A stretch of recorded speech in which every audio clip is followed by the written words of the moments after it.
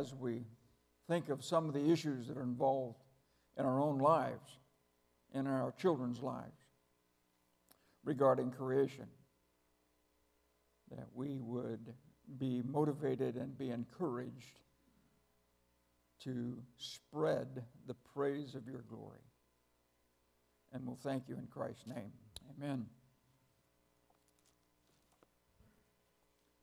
Felipe, could you get me that little thing there? I have too much paper for my little pulpit.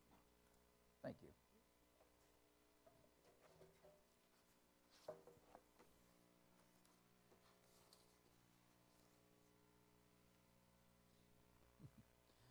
Let's go back to 104, Psalm 104 that Bill read. Thank you, Bill.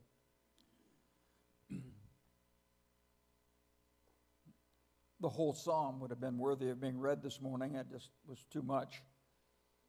You can peruse through that on your own, starting in the very beginning. Bless the Lord, O my soul. O Lord my God, you are very great. You are clothed with splendor and majesty, covering yourself with light as with a cloak. Starts out there, and then it ends with this verse, with these several verses, 33, 34. I will sing to the Lord as long as I live. I will sing praise to my God while I have my being. Let my meditation be pleasing to him. As for me, I shall be glad in the Lord. And then he concludes with this, let sinners be consumed from the earth, and let the wicked be no more. Bless the Lord, O my soul. Praise the Lord. And we've spent a good portion this morning in beautiful singing to the praise and glory of God. That's what it says. I will sing to the Lord as long as I live. That's followed a whole chapter on the majesty and the wonder of God's creation. By the way, this little video that we just saw at the beginning of it, Patty and I have enough copies for every family in here for that. And they'll be on the back when you leave the church this morning. If you haven't, we've given them to some, but if you don't have that, there's enough for each family to have them. It's a beautiful, beautiful depiction of the glory of God in his creation. How many of you are watching Jeopardy and following the young man who is up to 1.2 million or 1.3 million, huh? Is that exciting? I don't know if you're Jeopardy fans. My wife is, and I'm not particularly a Jeopardy fan because I never can answer any of the questions. But I've gotten interested since this young man is doing so well. And when he will stop, nobody knows. But we're going to play a little Jeopardy this morning, just one little piece of Jeopardy, okay? You know the rules to Jeopardy. I give the answer, and if it's a person, you say, what? Who is, okay? If it's a place or thing, you say, where, yeah, whatever. But it's a person this morning. The question is a person. So we won't go into that. Okay, so you have your button. Okay, well, we won't do a button. We'll just fire up your hand, okay? And we'll just see. Now, you're not even going to have to answer okay. I am going to give you the question. Are you ready? You ready to shoot up your hand if you know the answer? Who invented the telephone?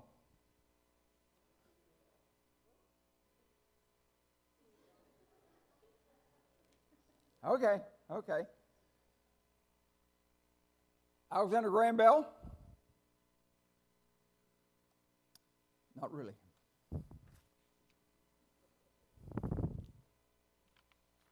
One of the great thefts in American history. It really is. Let me read this to you. Alexander Graham Bell is largely credited for inventing the telephone after he secured the patent in 1876. But in 2002, the U.S. Congress declared that the real inventor was actually the poor Italian inventor, Antonio Meucci. 16 years before Bell's patent, Meucci had successfully demonstrated his Telerofono for the Italian-American press in New York. Meucci sent his invention to the Western Union Telegraph Company in 1872 in an attempt to bring his telephone to market. But when no action was taken and he asked for his prototype back 2 years later, Western Union claimed to have lost it. Mr. Bell, who had shared a laboratory with Meucci, filed a patent for a telephone and made a lucrative deal with Western Union. Meucci sued Bell for fraud and appeared to be winning the case, but then he died, bringing an end to the court proceedings. It would be Pacific Meucci. Or if you're a Giants fan, it had been Meucci Park, Pat Meucci Park, which has now since changed. Isn't that sad? I mean, that's sad. Because with that invention came probably a lot of money and fame and whatever. And that man's name is basically lost to us. The great theft in America. Well, we want to talk about a greater theft than that. I want to talk to you this morning about the theft of creation. Where'd it go? Where is it? Go to our schools. Where is it? Go to the museums. Where is it? Go to the national parks. Where is it? Gone. Who would want to steal creation? I think I know. The great liar himself. He would like to steal creation. Now, he's done it in a number of ways. Eastern mysticism thought has the reincarnation and the karma, more karma next time you get a little higher in the chain, and eventually you get somewhere that they say is not real anyway, but that's a whole nother study. Greek mythology, you have the Greek gods fighting over creating man, giving him fire, taking fire away from him, them fighting with each other and having jealousy over who created man. But in our Western culture, it was pretty much the big thief started with Darwin in 1859. And so I've been looking up some articles and just thinking about this and how important is this theme this morning? How important is the theme of these songs? Just how important is it? Is it something that's just, well, it's the way our culture is and I guess we'll just have to put up with it? Or is it something we ought to be really motivated about? Praise to the glory of God. Well, looked up some articles, and I got one here it was out of National Geographic, which if you take it or know about it, you know that they pretty more well promote the evolutionary theory. This is about a man that is going to the Dinosaur National Monument in Utah, and he says some things while he's there observing. He loves dinosaurs and all that. But why he's writing this article, wrote this little article, is because he's responding to something that Stephen King said on National Public Radio. Here's what he quotes Stephen King as saying. He said, if you say, well, okay, I don't believe in God, there's no evidence of God, then you're missing the stars in the sky, and you're missing the sunrises and sunsets, and you're missing the fact that bees pollinate all these crops and keep us alive, and the way that everything seems to work together.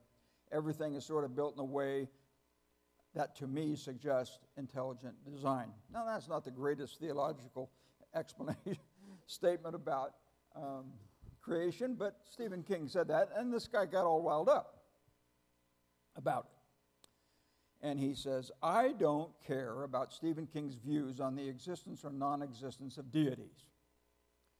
That's very, very far down on my list of issues worth worrying about. Yes, it is, but it should be. He goes on to explain why he's so excited about.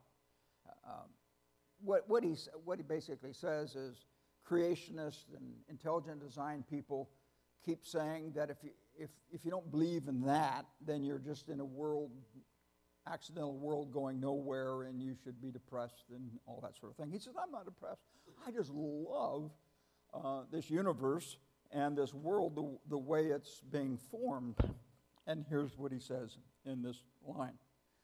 To repeat a line from my book, written in stone, we are creatures of time and chance. How wonderful is that, he says. Out of all the innumerable possibilities in the history of life on earth, a string of circumstances billions of years long transpired in such a way as to allow the origin of our species. He's excited about this. Time and chance. He goes on to quote Darwin, and I think we'll take the time to do that. Here's what Darwin has said. It is interesting to contemplate an entangled bank clothed with many plants of many kinds, with birds singing on the bushes, with various insects flitting about, with worms crawling through the damp earth, and to reflect that these elaborately constructed forms, so different from each other and dependent on each other, in so complex a manner, have all been produced by laws acting around us. These laws, taken in the largest sense, being, now he's going to list these laws for you, and if you don't quite follow it, it's okay. I didn't quite follow it either, but it's okay. Being growth and reproduction, inheritance, which is almost implied by reproduction, variability from the indirect and direct action of external conditions of life, and from use and disuse, a ratio of increase so high as to lead to a struggle for life. And as a consequence, to natural selection, entailing divergence of character and the extinction of some less improved forms. Thus, from the war of nature, from famine and death, the most exalted objects which we are capable of conceiving, namely the production of higher animals, directly follows. There is a grandeur in this view of life, with its several powers. And here's a little line that he never could get over. He put this in there. Having been originally breathed into a few forms or into one. He couldn't quite bring himself to say that it all started by accident. He gave God a tip of his hat here. And that whilst the planet has gone cycling on according to the fixed law of gravity, from a simple to so simple a beginning, endless forms, most beautiful and most wonderful, have been and are being evolved. Well, I don't think so.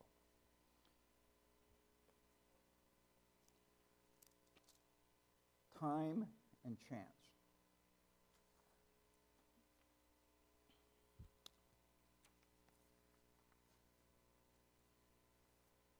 In spite of the things that we have learned in the years since Darwin, for instance, there doesn't seem to have been any transitional forms. I was down at Cottonwood Church.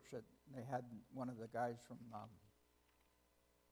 Creation down there, and he did the thing on dinosaurs. And then he quoted a fellow that's not a Christian, a scientist, who said, there are absolutely no transitional forms of dinosaurs. They just show up. Time, chance, adaptation, no record of it, no fossils of it, just a 200,000-pound dinosaur, one of them, showed up.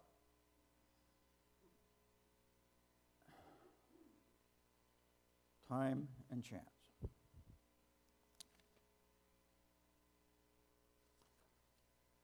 One person has said that Darwin's theory of evolution is a theory in crisis. Darwin's theory of evolution is a theory in crisis in the light of the tremendous advances we've made in molecular biology, biochemistry, and genetics over the past 50 years.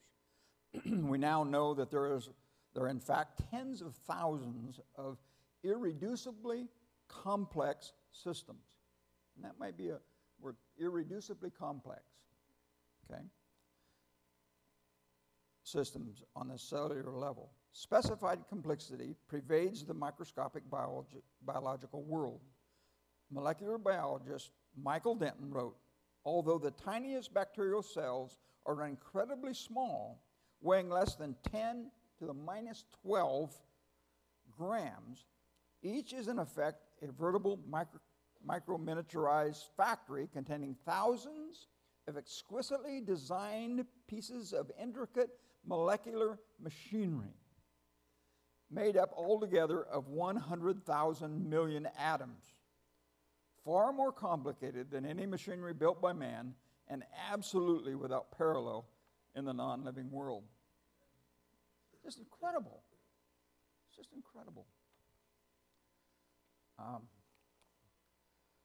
There's the argument of that is used in this irreducible flexibility of flagellum, and I won't go into all that. It's that little thing that moves our cells around. It's got a little wiggly tail. It's got 40 parts, or about 40 separate protein parts, and they all have to be there for it to function. And it's incredible. The rotations of its tail, 60,000, 100,000 times, and then it can reverse it and do all these intricate things. And so creationists and intelligent design folks latch onto that and say, hey, how can you get a mutation that does this and a mutation that does that and does that, and eventually this thing works? What happens in all that time? Well, it boggles your mind. But I picked up an article off the internet from New Scientist where an evolutionist is defending the idea that these things could have evolved. And he said there's a lot of different kinds of these little flagella. He says, either a designer created thousands of variants on the flagellum, or contrary to creationist claims, it is possible to make considerable changes to the machinery without mucking it up. No, not really. That's just such a stretch. So, when you get to the end, here's what he says of his article. More generally, the fact that today's biologists cannot provide a definitive account of how every single structure or organism evolved proves nothing about design versus evolution. Well, I think it does. But then this is what he concludes with. When you get into these kind of cases and you can't figure it out, he said, in such cases, Orgel's second rule should be kept in mind. Orgel's second rule. You all know that second rule? Oh my gosh, you guys got to catch up. I don't know what it is either. But he said, here's what it is. Don't miss this. This is Orgel's second rule. Evolution is cleverer than you are. You got to be kidding me. You got to be kidding me. It means I can't understand it, but I'm telling you, I'm sticking with evolution. Doesn't make sense, but I'm sticking with it.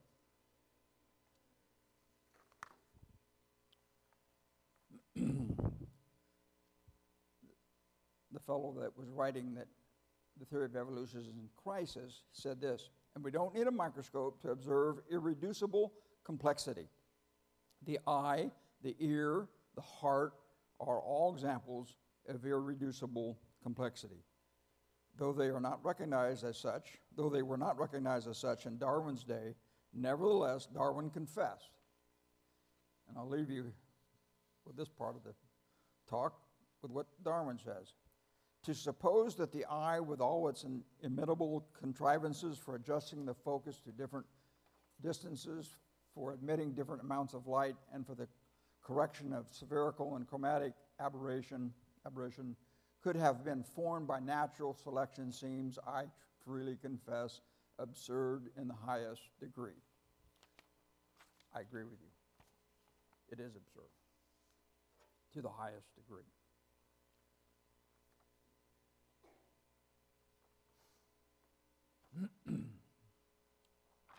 How much of our Bible would we have to cut out if we didn't believe in creation, that God created? Excuse me.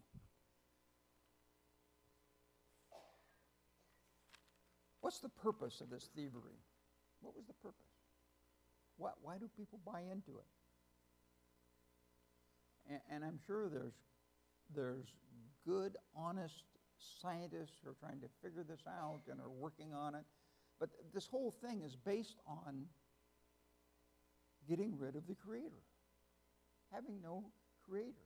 No Creator, no God. No God, no accountability.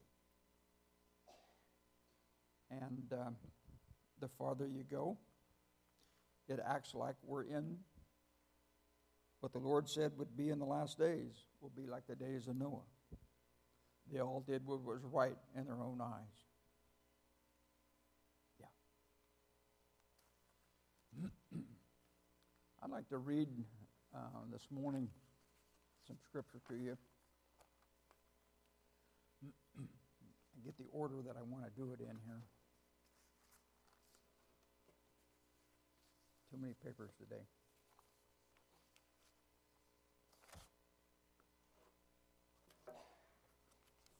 Well, we'll do it this way. Turn with me to Isaiah 40. Isaiah 40.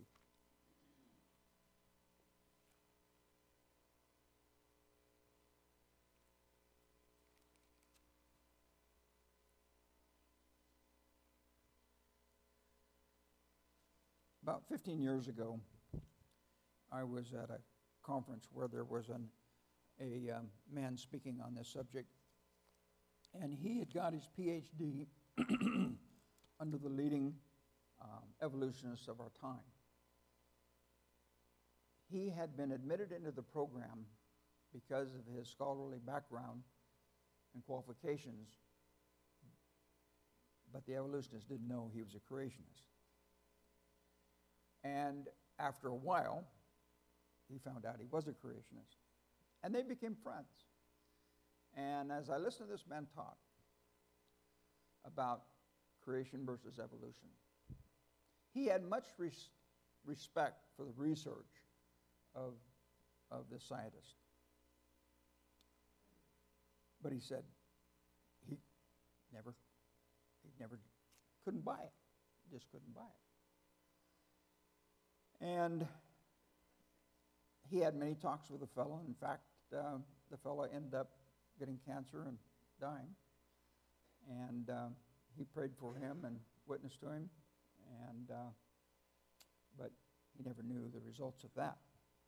But what impressed me that day when he was talking about all this, evidences for creation and all that, he said, what I finally came to the conclusion was, well, he said, what I did, literally did, he said, I took my Bible, and he said, this took me a long time, took a Bible, and I cut out every verse, page, reference to creation, Adam and Eve, anything that was related back that could specifically be talking about creation. And he said, when I got all done, he said, I had a Bible that was so cut up that it was just ridiculous. And he said, I made up my mind at that point in time, as a young man, I was going to just believe God's word. I'm just going to believe God's word. We don't have all the answers to everything that we even observe. Creationist doesn't, and the evolutionist certainly doesn't. But the Scripture has a lot to say about creation. Isaiah 40, verse 21. Turn with me there, please.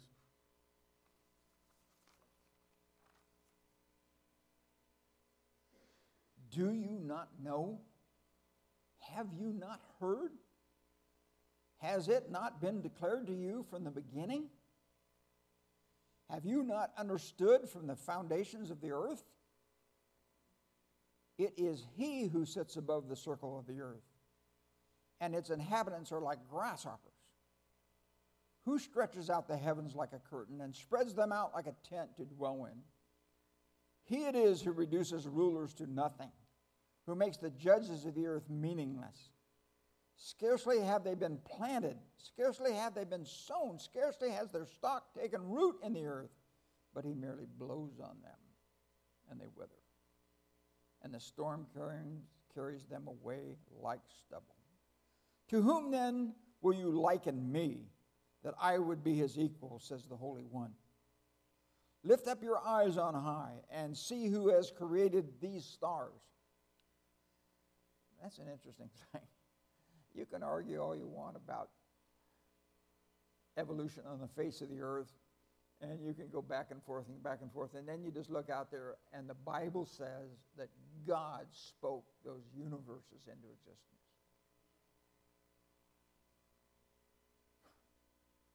So you got a little something figured out about man? You haven't even started. Lift up your eyes on high and see who has created these stars, the one who leads forth their host by number. Because of the greatness of His might and the strength of His power, not one of them is missing. He's got them numbered. He knows them. Why do you say, oh, well, we'll stop there. Let's go to another portion. Isaiah 42. Turn on over a couple pages. 42, verse 8. Now here's where it starts to convict my heart. He says in Isaiah 42, 8, I am the Lord, that is my name. I will not give my glory to another. For my praise to graven images, I will not give my glory to another. See, all this we've been looking at, singing these songs about, looking at these pictures of, reading about, and you can just go through Scripture after Scripture after Scripture about how the heavens declare the glory of God. He says, I'm not giving that glory up to somebody else. I'm not going to have that stolen by Mr. Time or Mr. Chance or even some adaptation, which we know is a thing that actually happens in our universe. Things in our living forms, they adapt. Not into a new species. They just adapt within their own species. But God is not going to give up the idea that He is the creator and speaks things into existence. I will not give my glory to another. Isaiah 43, 6. This is talking about bringing Israel back in that day. I will say to the north, give them up, and to the south, do not hold them back. Bring my sons from afar, and my daughters from the ends of the earth, everyone who is called by name, and whom I have created for my glory.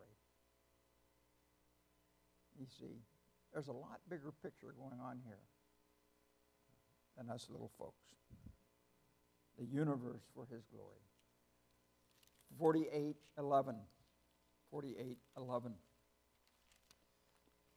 You can exhaust yourself in some evenings just going through Scripture. Get on the internet. Get on your computer and say verses on creation or those kinds of things. If you want to do a search, it just goes on and on and on and on. And yes, Jesus thought that Adam and Eve were real. 48:11. For my own sake, I will act. For how can my name be profaned, and my glory I will not give to another?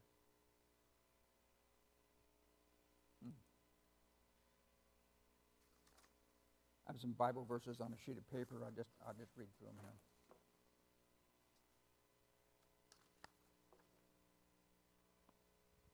Colossians 1:16. For by him all things were created, both in the heavens and on earth, visible and invisible, whether thrones or dominions or rulers or authorities, all things have been created through him and for him.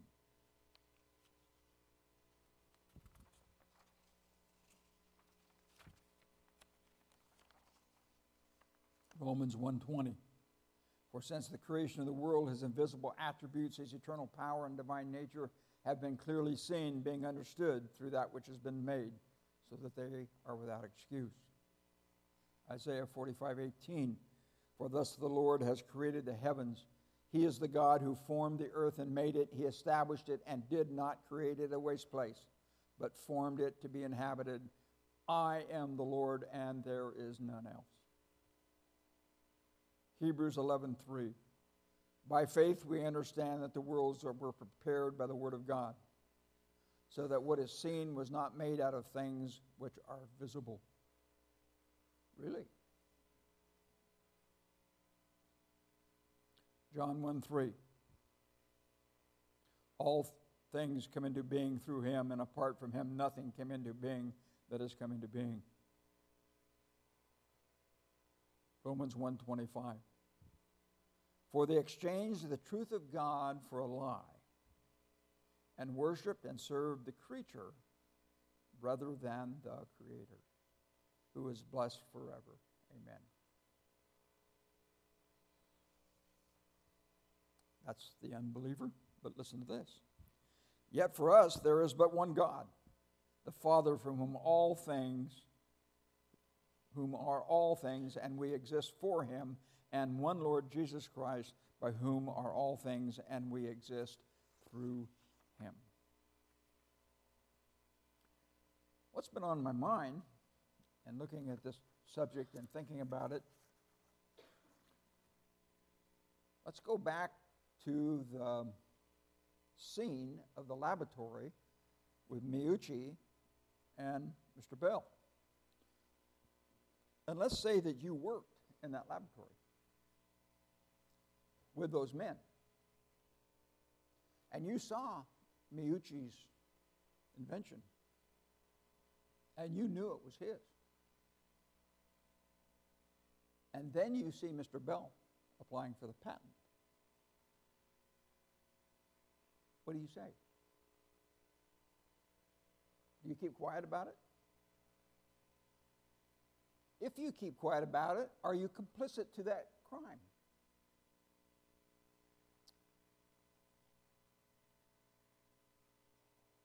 You know it was Meucci's. Now comes a court case. Are you going to testify for Meucci?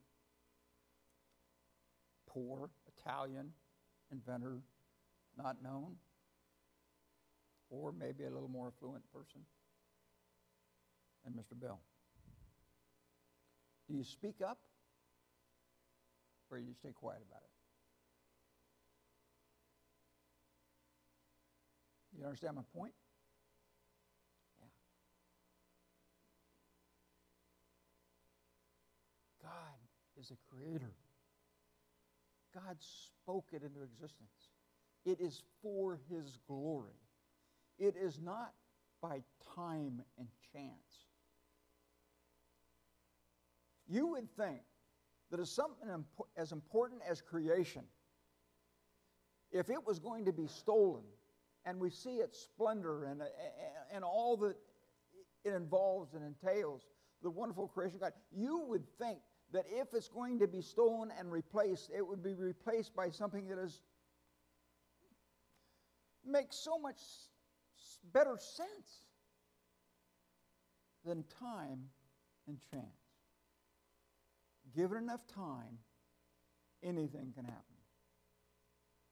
Mutations are basically mostly harmful. This fellow says that, well, you need to remember the second law of this gentleman who says evolution is just cleverer than you are.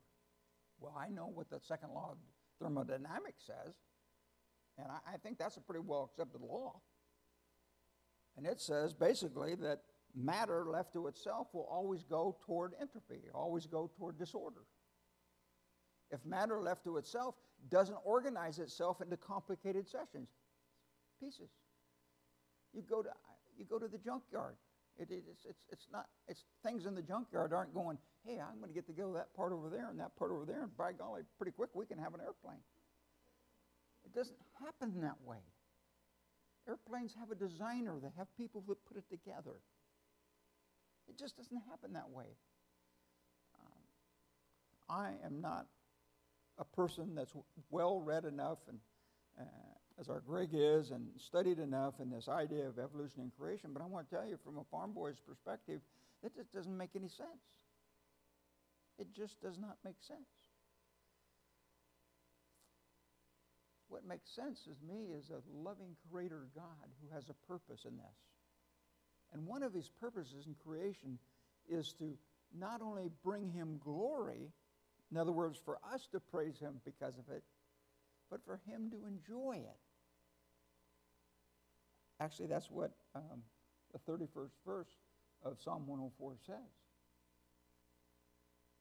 May he enjoy and rejoice in his creation. The thought is that God could look into the depths of the sea and see complicated little things of his creation that man will never see. Man will never see it to say, oh, wow, God is awesome. It's something there that God has created, and he enjoys that creation. It is a reflection of his character. It's a reflection of his creativity. It's a reflector of his intelligence, of his power. Wow. Do we speak up? Do we even help make opportunities where we can speak up? We train our young people to be able to speak up. Be polite. Be respectful. But you can disagree.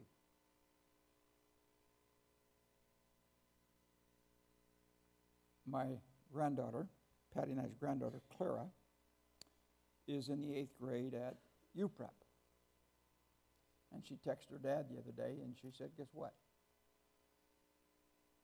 We all got here by a big bang, and the apes are our parents.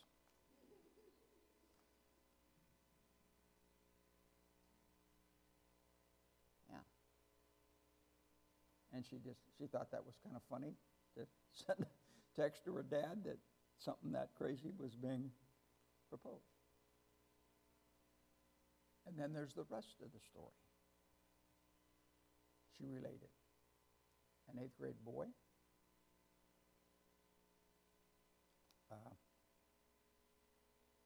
Well, it's a theory, and you weren't there. So it's a theory. It's not a fact. This evolution thing. And so you have to take it by faith. I have chosen to take by faith that there's a creator. An 8th grade boy.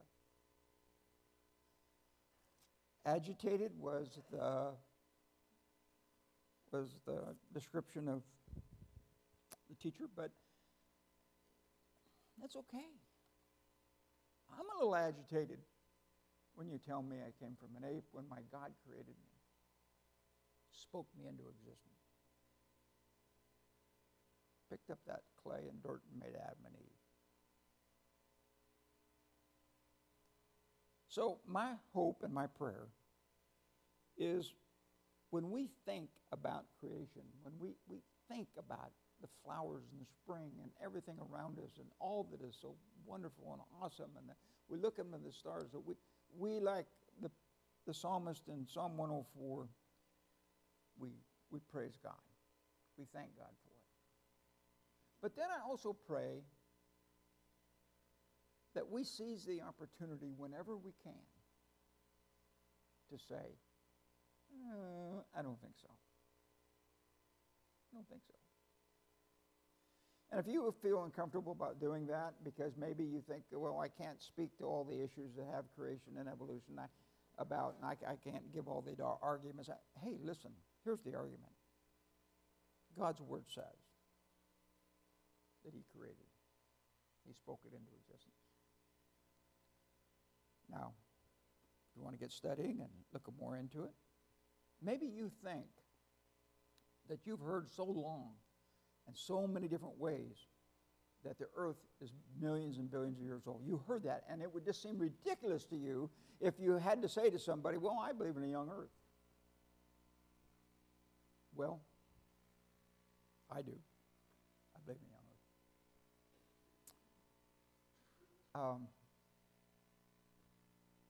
Because the best way to interpret the scriptures in the context in which they're given and the words that are used, it would seem that there is 7 days there, and 6 of them were used in creation. Now you say, well, boy, if I go spouting that off, people are going to think I'm a Looney Tune. Well, if you tell them that God just spoke and the stars and the universe came into existence, you're going to think you're a Looney Tune anyway. But he did. That's what Scripture says. We need to believe it. We need to make it part of our lives. And we need to defend it. And we need to call up this culture of our short when we can on it. Because he is a majestic God. He says, I will not give my glory to another. And he will not give it to time and chance and gene mutation either. He won't. Food for thought this morning. Father God, thank you for your love for us. Thank you for your Son who came to die for us. Thank you that you have created not only us, but this universe in such a beautiful and spectacular way. Every day, every week, every month, every year that scientists dig deeper into the secrets of life, the depths of the atom, the DNA, all the rest, it just gets more complicated and more complex and more complex. Lord, help us to understand and to stand with you in acknowledging that you're the wonderful creator. And Lord, I thank you in Jesus' name. Amen.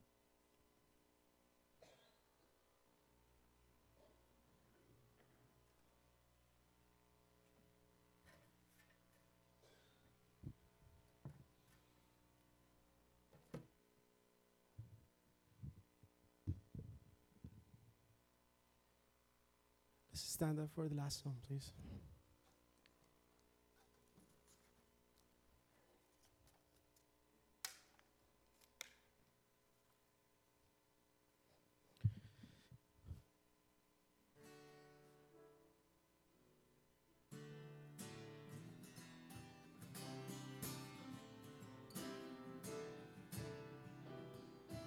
Lord, the whole creation, and the waters in the sky, heavens are your tabernacles. Glory to the Lord on high. God of wonders beyond our galaxy, you're holy, holy. The universe declares your majesty. You are holy, holy, Lord on heaven and earth. Lord on heaven and earth. Early in the morning, I will celebrate the life. stumble on the darkness, I will call your name on high. God of wonders beyond our galaxy, you are holy, holy. The universe, the